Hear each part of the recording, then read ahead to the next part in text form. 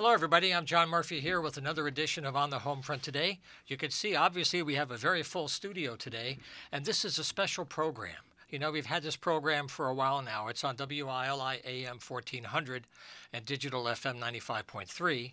It's also video recorded right now with our cameras, and we post it on the radio station's YouTube channel, WILI Radio. So if you missed a live broadcast today, it's always available, and you can always subscribe, and we'll keep you up to date. And the reason why we're doing this is to give our guests more exposure, to use our local show as a way to help you communicate to the community for all kinds of purposes that will help you with your mission and your work and your service. And what we're going to do today, which is very special for me, is we're going to launch a series of conversations in the next year about local journalism, which you all know is a very troubled thing. And we have three different kinds of journalism in the house today, and I'm very happy to have a wonderful panel to share the whole show with you. One is from a daily print, one is from an online paper, and one is from a monthly regional magazine newspaper. A tab, I guess. No, it's a semi-tab. But these are three different kinds of journalism. So what we're going to do to open the show is just let you know who's here with me today. We'll briefly talk about how things are for their businesses right now in 2023. And then we're going to look at different challenges that journalism has today and how they're dealing with it in their different papers. So as you're watching to my immediate right, I'm very happy to have back in the studio Tom King. He's the publisher of Neighbors. They've been publishing since the early 80s, and they've been publishing on a regular basis since around 2003. So this is Tom's 20th year. So Tom, thanks for coming back today and for being here today. Thank you for inviting me, John. Also, for her first visit today, I'm very happy to have Karen Florin. She is the engagement editor at The Day. She's been working with the paper now since 1994. So, Karen, I'm very happy to have you here today. It's good to have The Day here as part of our conversation. My pleasure. Thank you for having us. And also, I'm very happy to have the online journalism world with us today with the Connecticut Mirror. The publisher is with us today, Bruce Putterman, and he's been with the paper now 6 years. And I use the paper as a euphemism, actually, because I'm still a paper kind of guy. But I'm very happy to have you here, Bruce, as well. Thanks for having me. So maybe you could start us out, Bruce, as a nonprofit and online. This is a new manifestation of a historic function that people have. They need to know what's going on, or they need to know how to communicate and let people know what's going on. And you're in that world today. So maybe you could start us out, and thank you again for being here. Sure. So the Connecticut Mirror, for people who don't know, is, as you mentioned, is a nonprofit, nonpartisan news organization. We cover public policy in Connecticut. And we were founded in the late 2000s, first published in January of 2010, so 13 years old next week, as a response to massive layoffs all around the country, including in Connecticut, mostly concentrated in state house news coverage, Capital Press Corps. So there was still some level of national journalism, there was some level of local journalism, but journalism that was watching what was going on in Hartford was withering. And so the Mirror was founded in response to that. I know you wanted us to kind of start with what's a success or what's going well today. Right. Just as a starting point. Yeah. And what I would say is, so we've grown tremendously. When we were founded 13 years ago, there were 4 people. When I started in 2017, there were 9 of us. And today there are 20 of us full-time. Wow. We have 6 people who are part-time employees and a couple of contributors. And, we're still a relatively small business. We were about a $1.4 million business in 2017 when I started. And in 2022, we generated about $2.4 million in revenue. So we've grown nicely on that side as well. So that's a success. But the real success is the editorial product. We are filling an important void, I think, in the state. The daily newspapers certainly have their role. We have the luxury of, and we can talk more about economic models and why we do have this luxury, I guess. Yeah. But we have the luxury of kind of being able to do a lot more in-depth advertising, kind of the why and the how of events that are going on in Connecticut. And just as a quick example of some of the accountability journalism we do, so on New Year's Day, we published a story about something called baby bonds. Yes. And the concept of a baby bond is that for people below a certain income level, when they have a baby, when a baby is born in the family, the state would put some relatively small amount of money into a fund that would grow, and then when that baby is 18 years old, that money would be available to them. So that legislation passed in 2021, and the governor signed it. And then one of our editors said to one of our reporters several months ago, "Whatever happened with that baby bonds thing? You don't hear about it anymore." And we did this in-depth analysis. One or two people talked to us. Everything else was via emails that we FOI'd, and learned that basically the governor's office had kind of slow walked the baby bonds thing. So that's the kind of, when you think of accountability, a lot of people think about investigative, people with their hands in the cookie jar or corruption or whatever. Yeah. But the other form of investigative journalism or accountability journalism that we practice is following up on promises that government makes. And were those promises kept? Were they not kept? Were they partially kept?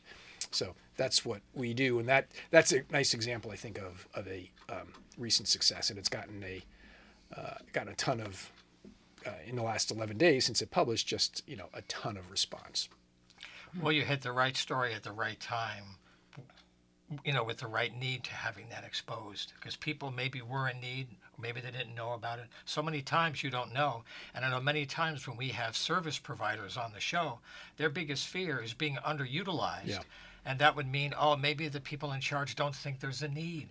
They're not taking Right. it. And that's an information vacuum, right? That could be deadly for people, too. That's a great example. Right. So in the world of print, historic paper, an institution, the Day. Well, the Day has been publishing since 1881, and we've been winning awards, I think, ever since then. And we cover all of southeastern Connecticut, as well as issues that extend beyond that. I have to tell you, while we do publish every day and our print subscribers are super loyal and super engaged, we are moving toward a digital-first environment where our website, theday.com, Right. We publish everything first on there, and we're able to offer more than just news stories. We have multimedia content, including podcasts, video, and of course, our photo galleries are incredible. We can't fit all our photos in the newspaper, so you can go to our website and see so much more than you can see in print. That's one of the wonderful trade-offs about the web or being online is the news hole is like, what's the news hole now? If the content's justified and it's worthwhile, use it. If you need more time, use it. So that's where the story is served better, I think. And as an editor what needs the time and what doesn't. Not every story does, but having the option is nice. Yeah. So in terms of recent successes, we're actually just putting together a special section, a tab, on impact that we've had in the community in 2022.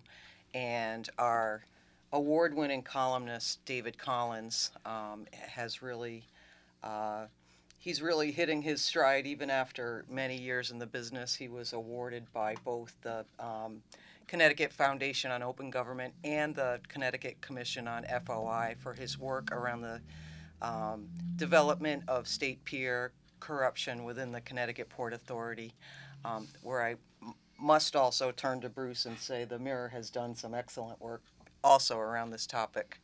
I think that's a great segue into another topic that we can discuss is collaboration, because we rely on much of the Mirror's content to fill out and inform our readers. And we're also working more and more with community groups that we really have had arm's length relationships with in the past. But, the Day is your classic local, and we've got it all. We've got sports, comics. By the way, we just removed our TV listings, which caused a storm of fury. So we're thinking about a way. We want to give our readers what they want, so we're thinking about a way to do that in a much perhaps less expensive way, but something that will satisfy their need for that information. raise the drawbridge. They're coming. People have their favorites and they're passionate about those things. Yeah, but sometimes that's the reality check. Right. So, Tom, the reason why I have you here, besides having you as a friend, is that you are devoted regionally, in depth, and you're monthly. So that's another whole format for storytelling and being timely. Breaking news doesn't work at all monthly. So how are things for Neighbors and your unique model in 2023? Have you made the adaptations from monthly, semi-monthly, color, things like that? Yeah, it's been interesting. It's been a fun ride. Thank God we have a large group of writers. They don't all write every month, which is good in a way because I won't have enough pages to put other articles in. So, right. But we do have a core of maybe 6, 7, 8, something like that, writers who write every month, and a lot of them have their nose to the ground and about the environment and social issues, things like this. And so we have a wide range of writers, all volunteers, and they made the paper what it is today. People stop me on the street and say they love it, and it's because of the writers. I just take what they send me and email me, and I just put it in the paper, and boom, and there it is. And so once in a while, someone will say, "Oh, well, this is a very liberal publication." Well, it doesn't have any bent to it. I just take what's given to me and I put it in the paper. And back when Donald Trump was in office, once in a while I'd get a phone call from someone, and I'd say, "Well, look, can you just put your words into print, and or send me an email?" "Oh, well, I don't want to do that, And so I don't know if people more liberal people are more willing to sit down and write their opinions and send them off to me, but so I just take what comes into my inbox and boom, and it's in the paper, and that's it. Well, every issue you have many places where you remind people that contributions are encouraged. It's a community paper. Add to our dialogue. You really solicit that, but whatever you do, people will want you to do it differently. Now, the nice thing about the paper too is the online match. If somebody misses a physical copy, although I must say you're really devoted to distribution and hitting the roads, but if somebody misses a copy, every issue is in a big archive. Yeah. And if somebody wants to track food security or local education, you can track issues over time, and there's continuity of stories. But a daily paper can't really do that kind of work. It's a different environment. You can provide that depth for research. It's very valuable. Yeah, we've been online for 7 years now, almost 8 years, and people, a lot of the writers, in fact, they tell people on the other side of the country, that go to the website, you can read my article, so it works out really well that way. Now, being advertiser driven, when you're going out there trying to get support, apart from the issue of people's budgets being limited and the tight economy for them, do you find that they're interested in this kind of journalism and that they might like to do something because they're supporting your paper? Apart from their advertising benefit, to help you as a journalist. Right. Thankfully, I have a good number of advertisers who feel that way. But then over the years, I've had a few that come and go who, well, I didn't get much response from that, so I'm pulling my ad, But thank God I have a good number of people who just, boom, send them an invoice every month or 6 months or every year, and boom, just send me a check and we're good. And I need to go out and get more of those because it's getting tougher these days. I'm sure Kara probably knows the print, everything in print has been really tough over the last 20 years. So I need to go out and pound the pavement is what I need to do. In fact, last month for the December issue, I did a lot of color, and I upgraded the paper, and it was a good chunk of change, and I didn't have the advertising covered. So I lost money last month, but I really liked the way the issue came out. Right. And my wife loves it. A true editor. But of course, this month I also switched from going every month to 10 issues a year. So I'm doing a January, February, and a July, August to give the writers a break, give me a break. And but I did get a little bit of feedback about that because some people said, well, geez, we really. But we'll see. We'll see how it goes this year, and maybe next year I'll go back to every month. But I need to really go out and go pound the pavement, find some new advertisers to make things a little better than they are. And but my costs are incredibly low. I work in a corner of my basement. I have a printer I've known for 30 years in Rocky Hill, and so it works. It's pretty stable that way. Yeah. Yeah. Homesteading is nice that way at the scale, right? It works. Yeah. It works. So, in case you joined us on the radio, our topic today is journalism, and we have three guests with us in the studio. Tom King, the publisher of Neighbors. We have Karen Florin with us. She's the engagement editor at The Day from New London. And we have Bruce Putterman here. He's the publisher of the Connecticut Mirror. And we'll take a break in a few minutes, but I wanted to ask you something contemporary about people's increasing awareness of the role of journalism in protecting them from the government and from people who are not always well intended. And I wonder, without getting into theatrical stuff, but the George Santos story that's breaking nationally is a wonderful example of a quiet, small local story that might have just died if there were proper people in charge. This guy tried to run for Congress, a lot of fraudulent false claims, absurd things. You wouldn't imagine somebody could write that kind of fiction, but he got elected. And it was over other candidates. And the reason why I bring it up now is not to bash George again, because he's getting that all the time. Yeah. But as a journalism story, this little North Shore Long Island paper broke a national story. Can you talk about that as a reminder that people are always looking under the rock everywhere? And it doesn't mean they're paranoid or cynical. It means they're doing their job. And that's my question. Can you share thoughts on that thing and how George is an example of that process that is happening all the time? Yeah, so, I write a monthly, what I call publisher's report that I send out, and I sent my monthly one out this past Sunday. We're recording this on January 11th, so I sent it out on January 8th, and George Santos was the topic. And the question that I posed was, would George Santos have evaded media scrutiny if he were running for Congress in Connecticut the way he evaded media scrutiny on Long Island and Queens, which is where his district, the district he got elected from. There is a healthy journalism ecosystem in Connecticut, right? There's 17 or 18 daily newspapers still. There's 4 TV stations with newsrooms. There's us, there's Connecticut Public, there's News Junkie, there's lots of hyper-locals. So I guess I would like to think that a George Santos would have somehow been found out, at least at the congressional level. Whether the daily newspapers and we and the others can vet candidates for 187 legislative seats, not to mention all of the local elections that take place, that's another question. So just in response to the first part of your question about are people kind of thankful that we're out there keeping watch, remembering how important it is. Yeah, I'm not sure that people are in general tremendously conscious of that or thinking about that. I do think that it's George. There's George. Equal opportunity. I was lying. Equal time. I mentioned 2000. Sorry about that. It's okay. We'll edit that out. Don't worry. Yeah, right. Yeah, so I don't think people are conscious of it. I think they're grateful for it when it occurs.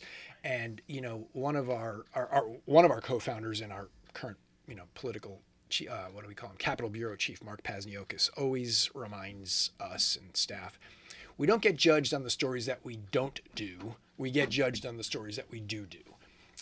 And so I think the reading, viewing, listening public kind of largely reacts the same way, other than the occasional, how come you didn't include this in your article? And the answer, of course, always is you can't include every piece of background detail that you've already written about in any given story. Yeah.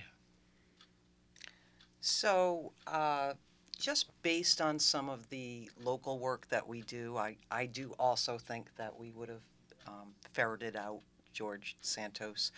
We do a lot of work around elections, but that's just the tip of the iceberg. We closely follow every development in the towns that we cover, and just in the past year, there have been three major projects that were not the right projects for the people at the time, that our coverage helped put a halt to and bring some significant change.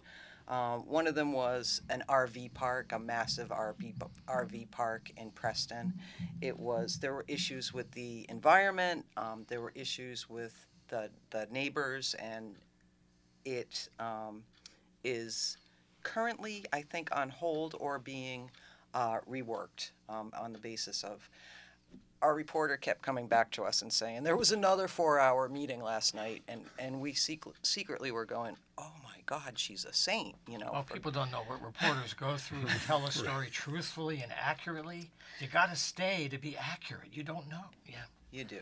And then in Groton, there's this Mystic Oral School project, and the town had secured a deal with a developer, only to find out that the developer was, he was a convicted felon, but I think there were problems beyond that, and that, you know, his record was not good, and so that deal was stopped. And then in Norwich, again, it's our loyal reporter Claire Bassett. They wanted to put in 6 roundabouts in a relatively short span of highway, and her reporting prompted people to erect these signs that said "No roundabouts," and so the Department of Transportation has drawn back on that project and is also reworking that project. So it's things that might not matter in Hartford, but they certainly matter in Norwich and Groton, and that's what we really shine at. Yeah. Well, that's the last mile. This is where journalism comes home to your driveway, your backyard, your tax bill, however you impact your everyday life. In case you're joining us too, the reason why we're doing this today is this is the first of a series that we're going to do throughout the year about journalism locally with different reporters, editors, publishers. There's lots of them out there, and we're trying to improve public connection to the communications that we have. Because one of the things I love about this work is you help a community communicate with itself. And journalism gives you a safe space, which is not sold for commercial purposes.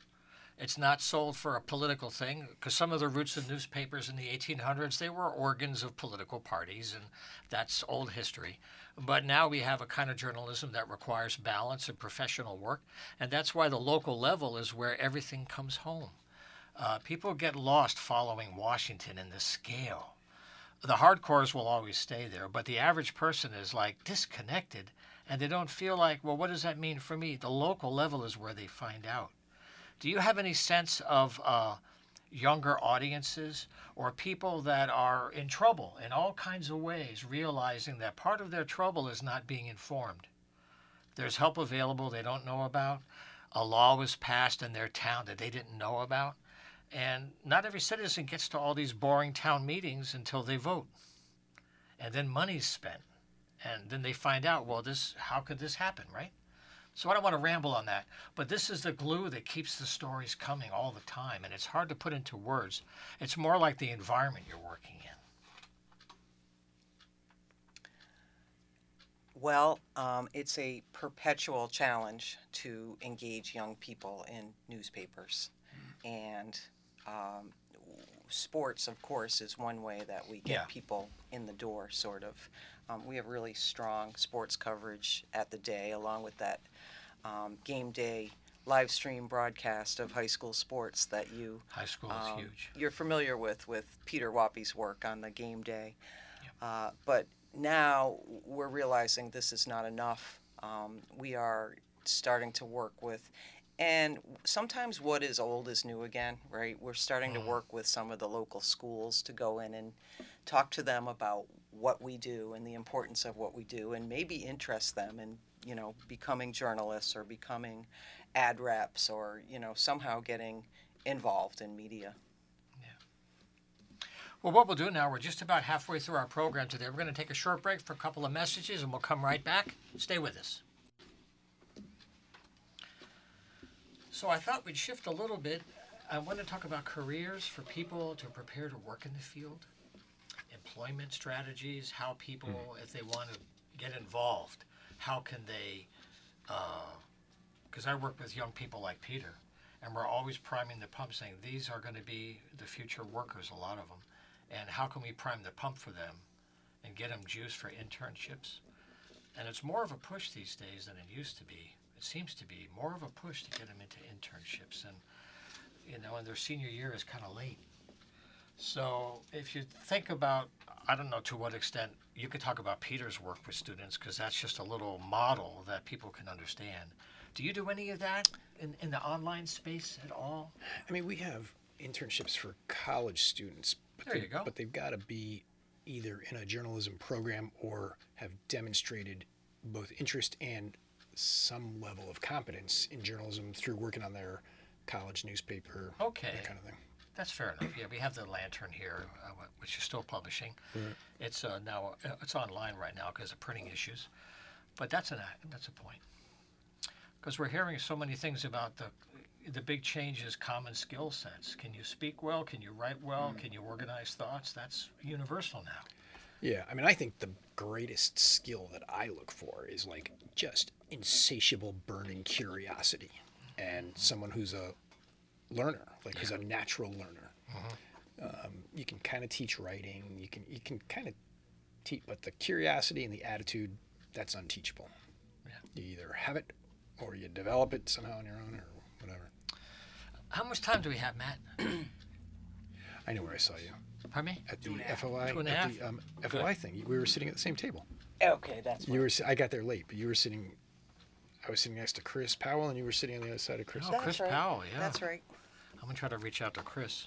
I didn't mean Here's a to leave question. you hanging on the young people. I just didn't know if there was a question. I didn't know what the question was, but That's Yeah. okay. So, it's sorry. it's a topic that we talk about all the time, Yeah. and actually, I can talk a lot about interns and Okay. involving young people. Yeah, we'll talk about employment. The other question I want to ask real quick to see if we should even bother to go there is one thing I've been trying to get funding for with Tom locally is content in Spanish. I'd love to have this show in Spanish We because just started there's an that. absolute vacuum. yeah. But the community needs it, and it's not here. Can you talk about thoughts of making connections to the audience? I don't, I just want to use our time well. Yeah, I mean, I guess I'm not the right person for that. I personally believe I just read a Pew study today on Latinos in Connecticut, Oh, really? and the number of people who speak Spanish only, now maybe it's different right in the immediate Willimantic area, I don't know, but the number of people who speak Spanish only who are also going to tune into something like the Connecticut Mirror, at least, I think is really low. Now, we do translate we just started this, we translate like our big story of the week every week into Spanish, Excellent. and we publish it in Spanish. We have CT Mirror en Español, but It's a start. I'm not sure I have a lot of lessons to impart on you from that. Well, just the fact that you're exploring it is newsworthy. Yeah, they're exploring, and part of it is demand, is their interest. Yeah. If they don't know you're curious, do they know? Then maybe. Right. So we're trying to look locally. There's a lot of student writers and Spanish groups here that they struggle with their own networks, and they poster. They have news. It just doesn't have a home, except in their informal, personal Facebook groups. Yeah, right. How we doing? 45 seconds. Oh, 45. Okay. I could change a flat tire in 45 seconds. But In I radio, got it you too. could. Right. Oh, yeah. It's like the old days when you'd were disc jockeying and needed to go to the bathroom. You'd put Stairway to Heaven on or something. So, Oh, yeah. Inagata Davida. Yeah. yeah, exactly. Did anybody ever set your copy on fire for you? Those tasteless things. Anybody ever do that? No. Okay. It was exciting. No.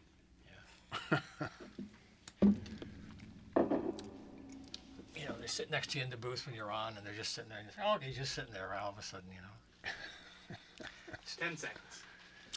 when you're 19, it's different. Yeah. Yeah. Yeah.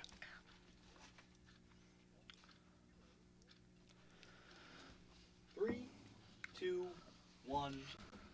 All righty, we're back live for the program today. We're very happy to have you with us on WILI AM 1400 or 95.3 Digital FM, or on the YouTube channel the radio station has. Each weekday from 5 to 6, Monday to Friday, they have special local shows, and they're all available for you on YouTube. If you ever miss a live show, check us out each week. So we have two topic areas I want to explore while we have some time today. One of them has to do with work in the field and how people can prepare to work in journalism. And the other one has to do with our very large, diverse, and growing Hispanic Latino community across the state. In our region, it is especially dominant, and there's very little, if any, media for them. And we're going to talk about how media may be trying to reach out to make new connections.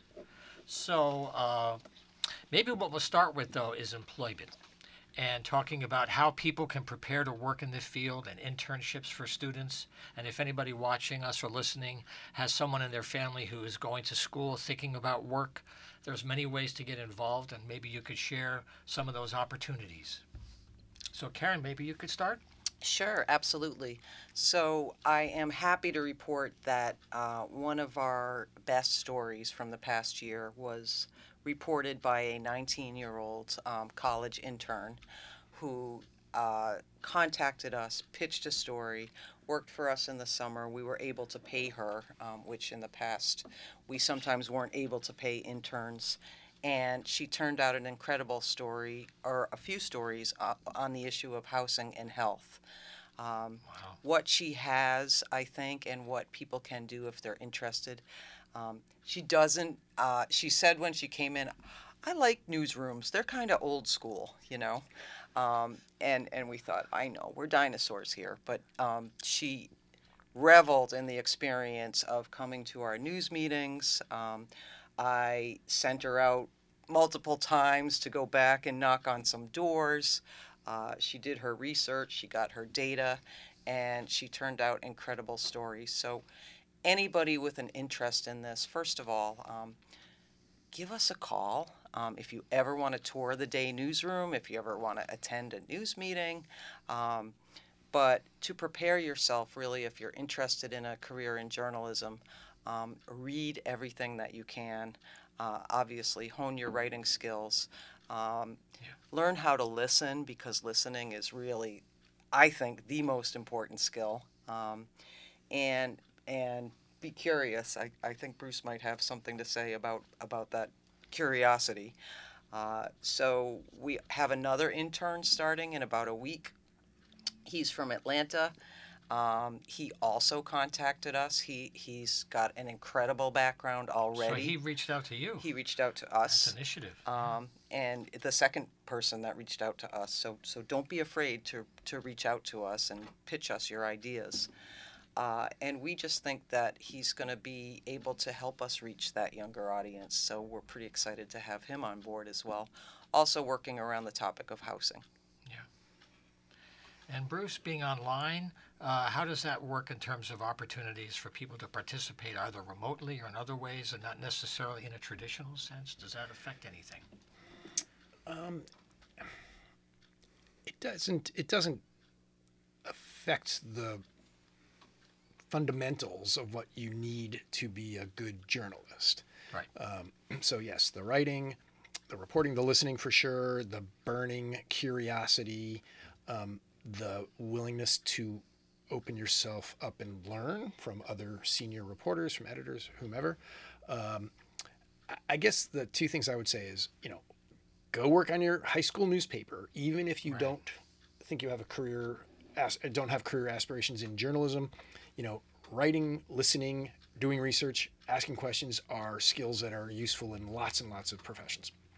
And then secondly, just develop clips, write opinion pieces. So we have what we call a student voice section of the Mirror. We have an opinion page, and I like to say it's the only really statewide opinion page, because we have opinions submitted from all parts of the state. But we have a separately branded thing called Student Voice, and we publish student. We even have a part-time editor from southeastern Connecticut who works with us to work with young people to make sure their opinion pieces are well structured, well written, publishable in the Connecticut Mirror. So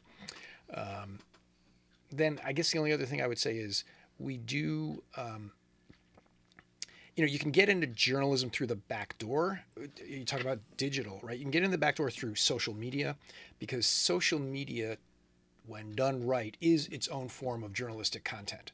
And so that's another thing to explore. And then just linking back to the question before about young people. So, we actually finally have put some serious effort into Instagram, which is one way of reaching younger people. We even have a TikTok presence now to a limited degree. Young people are using TikTok as their search engine, not Google. So go where they are.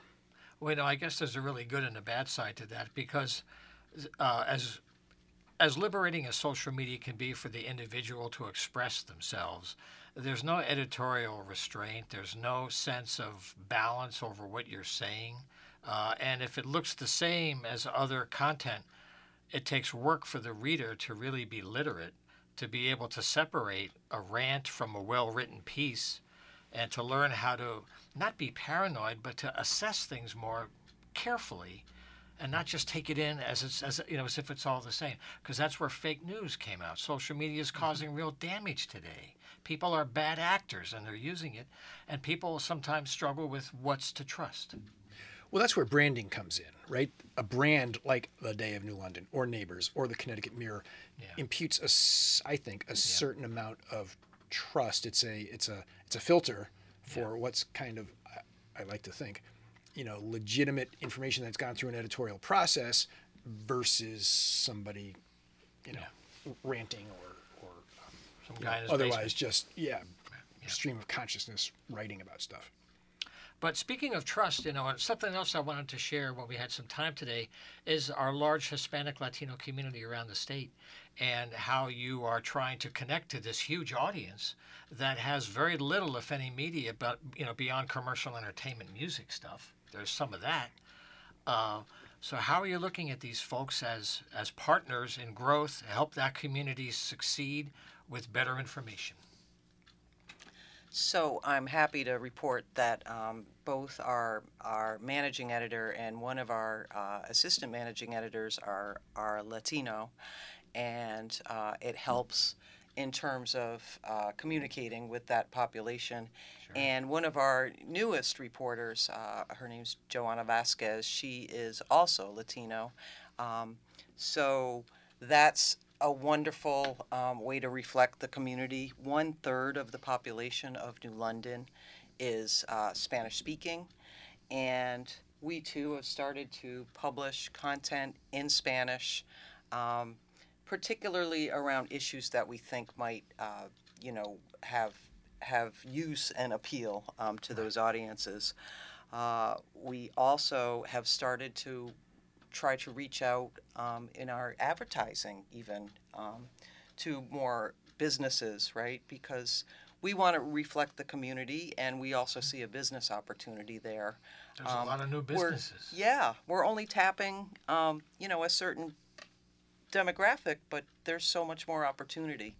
So I'm really pleased with the work that we've done around that, and we had a whole special section in the day in, I think it was November, on Hispanic Heritage Month, and the beauty and diversity and variety of the topics that we covered was just incredible. And so it's beneficial to the entire community to broaden our horizons this way. Yeah, the more people are connected and a sense of unity, the better for all, So for the Mirror, you're doing a little bit of work with that now. You're testing the waters to see what forms are you looking into to add this expression. We did start publishing in Spanish. So we translate we publish like our big in-depth story of the week on Sunday morning, and so we try to publish that in Spanish as well. Staff diversity is another strategy that we have had some success with, particularly recently in the last year or so. We're starting to do, and you probably do this all the time, it's relatively new for us, as kind of a statewide policy paper. We're not as steeped in communities as perhaps a local daily might be. But we are starting to try to do some community outreach, to build relationships in communities, to tell stories of impact of state public policy in communities around the state. I like you, we also have started. This wasn't a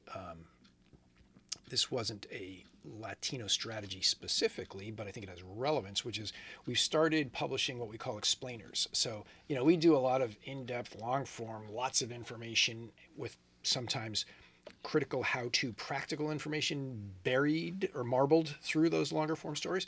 And so we started doing explainers, which pull out kind of some of those, just the facts about a story, like what does the abortion safe harbor bill really mean? Like a 5 things kind of Like big pull quotes. To Well, kind of highlight information. Yeah, it's and more like break it up. FAQs, probably, frequently asked questions, right?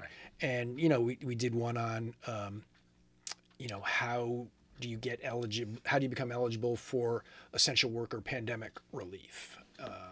When we did our big eviction series a couple of weeks ago, we had a sidebar that was what to do if if you're served with a notice to quit, an eviction notice, basically. So we also are doing the more practical things, and I think those have relevance to all communities, but including Latino community. Yeah. Now, Tom, with Neighbors being monthly, you serve the same region, for example, as the Chronicle does. When you get submissions, how often do you hear from folks in the Hispanic community? Because you've been very open to having content in Spanish. I've tried to get some grant funding for the show that would give us a Spanish language version of this show and to get content in Spanish, and you're open to it. But are you hearing much from them, or is there not activity for you to support at this time? I'm not hearing too much, John, really. And while everyone's been talking, I've been thinking about how this might not be the right time to bring this up, but I kind of want to be a devil's advocate. Yeah. If we only have so much time and so many resources, are we almost doing the Hispanic community a disservice by creating so many avenues of Spanish-speaking information? And this is not my belief or anything, but I'm just saying, just something to throw out there, is that we really need to educate the Hispanic population in English, and to be conversive in English, and to be able to read and write in English. This is where we all live. And yes, it's great that we write, or we have programs in Spanish and everything, but with that, we have other populations also.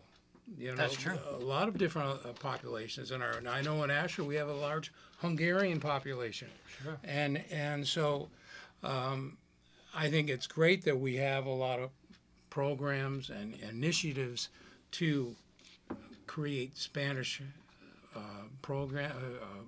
television or radio or Content. print content. Right. But I think there needs to be an emphasis on our Latino population to learn English as best they can, and that I hope if they get all these other resources in Spanish, they say, well, I don't need to learn English. I've got all this in Spanish.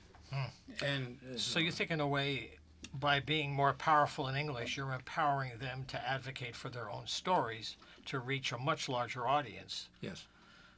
But I guess there's always the internal family dialogue that communities have within their own thing. You Right. got Chinese radio in New York City, for example, and they're hyper-local because for some communities, that's their survival.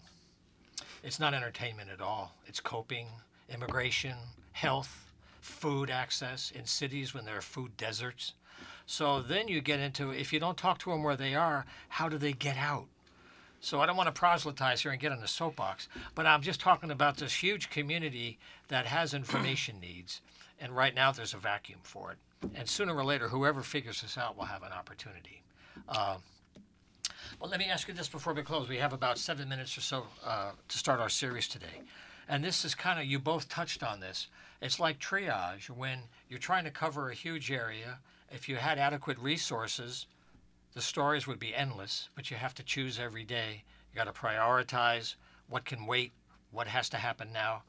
How do people better understand the decisions when they figure out how well you cover things or not, when you could cover it all if you could, but you got to be practical, right? So how does that triage come down? And I'm sure that's part of the best part of the job, though, is being able to make those calls. Pressure though they might be, right? So there's basic meat and potatoes that we think are community services that we have to cover. We have to follow education budgets, school Right. budgets. We have to follow zoning issues. We have to follow town affairs to some extent, because that's what people look to us for. They really want to see their town Right. in our publications and know what's going on. But we're lucky in that we're able to also cover arts and entertainment and restaurants and food and have, a wide variety of appeal. I don't know how many calls I took this week because somehow people didn't get their Sunday comics. I mean, it really was devastating for them. It's something that they look forward to every Sunday. So we cover the meat and potatoes, but we also want to do enterprise work going beyond, those basic news stories. Some deeper stories. Yes. Yeah. Yep. And Bruce, you were talking about having a statewide focus. Sometimes you'll drill down locally, but you're looking at a different level of conversation. And I wonder how you kind of balance that between local and large or small and large. Well, to the degree that we do local, it's really more to illustrate a point or tell a story about some statewide kind of policy, what the implications are. So, we don't have the resources to cover the whole state in terms of describing the impact of a policy everywhere. So you pick and choose a town. I think the way we decide is we stay in our lane. We know what our mission is, what we're good at. We know what the dailies can do and don't have the resources to do. So that helps with the kind of triaging process. To some degree, we have kind of an informal, is this a mirror story or is this not a mirror story? So that's also a little bit of a filter. Is someone else doing it? Yeah, or if someone else isn't doing it, okay, maybe that is for us. Or if somebody else is doing it, but we think we can truly do it better, then we'll do that. But I think the bottom line is no news organization can cover everything they want to cover. And for the most part, for us, our reporters are really deeply knowledgeable about their beats, and we give them the autonomy largely to decide what to pick and choose. Yeah. And I wanted to mention, too, before we go, that as a nonprofit, you have another unique economic function that's different than one that's developing a return for investors. Right. And I wondered, with some of your grant funding, subscribers are the lifeline for the grant as well. And I just wondered how you're doing with that, and how can our conversations help people as they become more aware of journalism, that not only should they think about their local paper, but you want to go to the Times, the big paper is okay, but statewide is closer to your life. And I wondered how you thought about that. People should think about that more. And that's something that they can take for granted, being online. And I think that would be a lost opportunity for them. Yeah. I mean, I personally think state policy has more impact in a bigger way than either national or local policy. I mean, local policy is important, and I was on a local board of ed for 12 years, so I believe in the importance of local policy. Like for your town kind of thing. For my town, correct. So state policy is, is critically important. I'll just leave it there. I know we're short on time. You look like you want to add something there, Karen. Well, so I have to say that we have instituted what we cannot offer our product for free, right? I think that a lot of us maybe made that mistake many years ago. I envy the Connecticut Mirror's business model, and maybe all of the news eventually will be, nonprofit in that way. It almost seems like it could go that way. But for now, we are a for-profit company. We rely on advertising and increasingly on digital subscriptions. So my bosses would be upset with me if I didn't give you theday.com/subscriptions. Absolutely. If you wanted to go there and take a look, we have right now we have a discount for the very first time ever. So check that out. And then we also have started dabbling in some fundraising and some community-funded and philanthropy-funded journalism. And if you want to take a look at that, it's housing solutions at theday.com. And then GiveButter / the day is the site where you can contribute. And it's been incredibly rewarding to get even a $5 contribution from somebody who says how very important the Sure. work is that we're doing. So That thanks all for adds that up. opportunity. Sure. Well, it's encouraging for me in this time when so many towns are losing papers. People are rethinking municipal support. Out west, I'm not sure if it was Oregon. I haven't done my homework on this to prepare, but there are models out there where local towns are saying we can't afford to lose our paper. So they're modeling it through tax support. They're saying, well, we pay for our library, we pay for the roads, we're going to pay for the paper. And some communities are doing that. So that's an optimistic thing, I think. We have just a couple of minutes to go, and I wanted to give you all just a brief moment, a thought. What's the one thing that would make the next coming year better for your organization? Let's put money aside, which is great to have. Okay, hit the lotto, great. But apart from money, what's the one thing that would make the biggest difference to your missions right now? I can say, John, that Yeah. I would. We were talking about interns and stuff. I would like to see some more young writers, and get things in print. And I've contacted 2 local high schools, and I've gotten no response. So Okay. young writers, Keep I'd like ringing to the bell. see- Ring the bell. Okay, thank you, Tom. So we're all about engagement, and we really need to hear from our audience what they want from us. We're not going to do everything obviously that they would like, but the more input that we can have from readers, and by the way, tips@theday.com is one way to tell us, to give us information.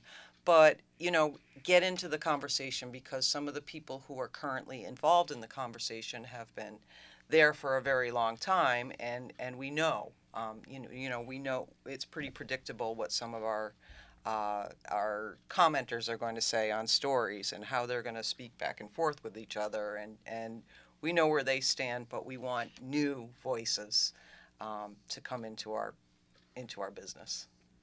Thank you. And Bruce, your thoughts? Well, while we're plugging, tips@ctmirror.org if you know of any great story ideas or any embezzlement going on in a state-regulated, state-funded, or state organization, agency, and ctmirror.org/donate. The revenue model, I mean, it's successful right now. The question is, do we make the leap into ultimately becoming accepted as a kind of a public good, the way performing arts have become? That's right. There's lots of charitable causes that we, remember the ALS bucket challenge or ice bucket challenge thing, that kind of came and went. And so the challenge for us as a nonprofit sector, and there are 400 or so nonprofit news organizations in the country, not including public media like Connecticut Public Radio or WSHU.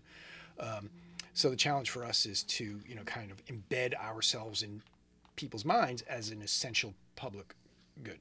In terms of what we really hope happens this year, audience engagement is certainly important, but we've kind of grown so fast in the last 3 years that our 2 editors are like constantly treading water. So we need to hire a 3rd editor, which will free up some capacity to do some of that community engagement, Right. and to do just a number of other initiatives that have been on the wish list for a little while that we'd like to be able to get to. Well, I want to thank all of you for taking the time to be here today and for all the work you do throughout the year. We'll look forward to continuing these conversations in the future. I also want to mention, too, Tom King, neighborspaper.com.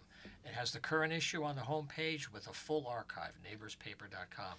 Our time is over for the week. Thank you very much for sharing your time with us. We'll see you next time. Take care.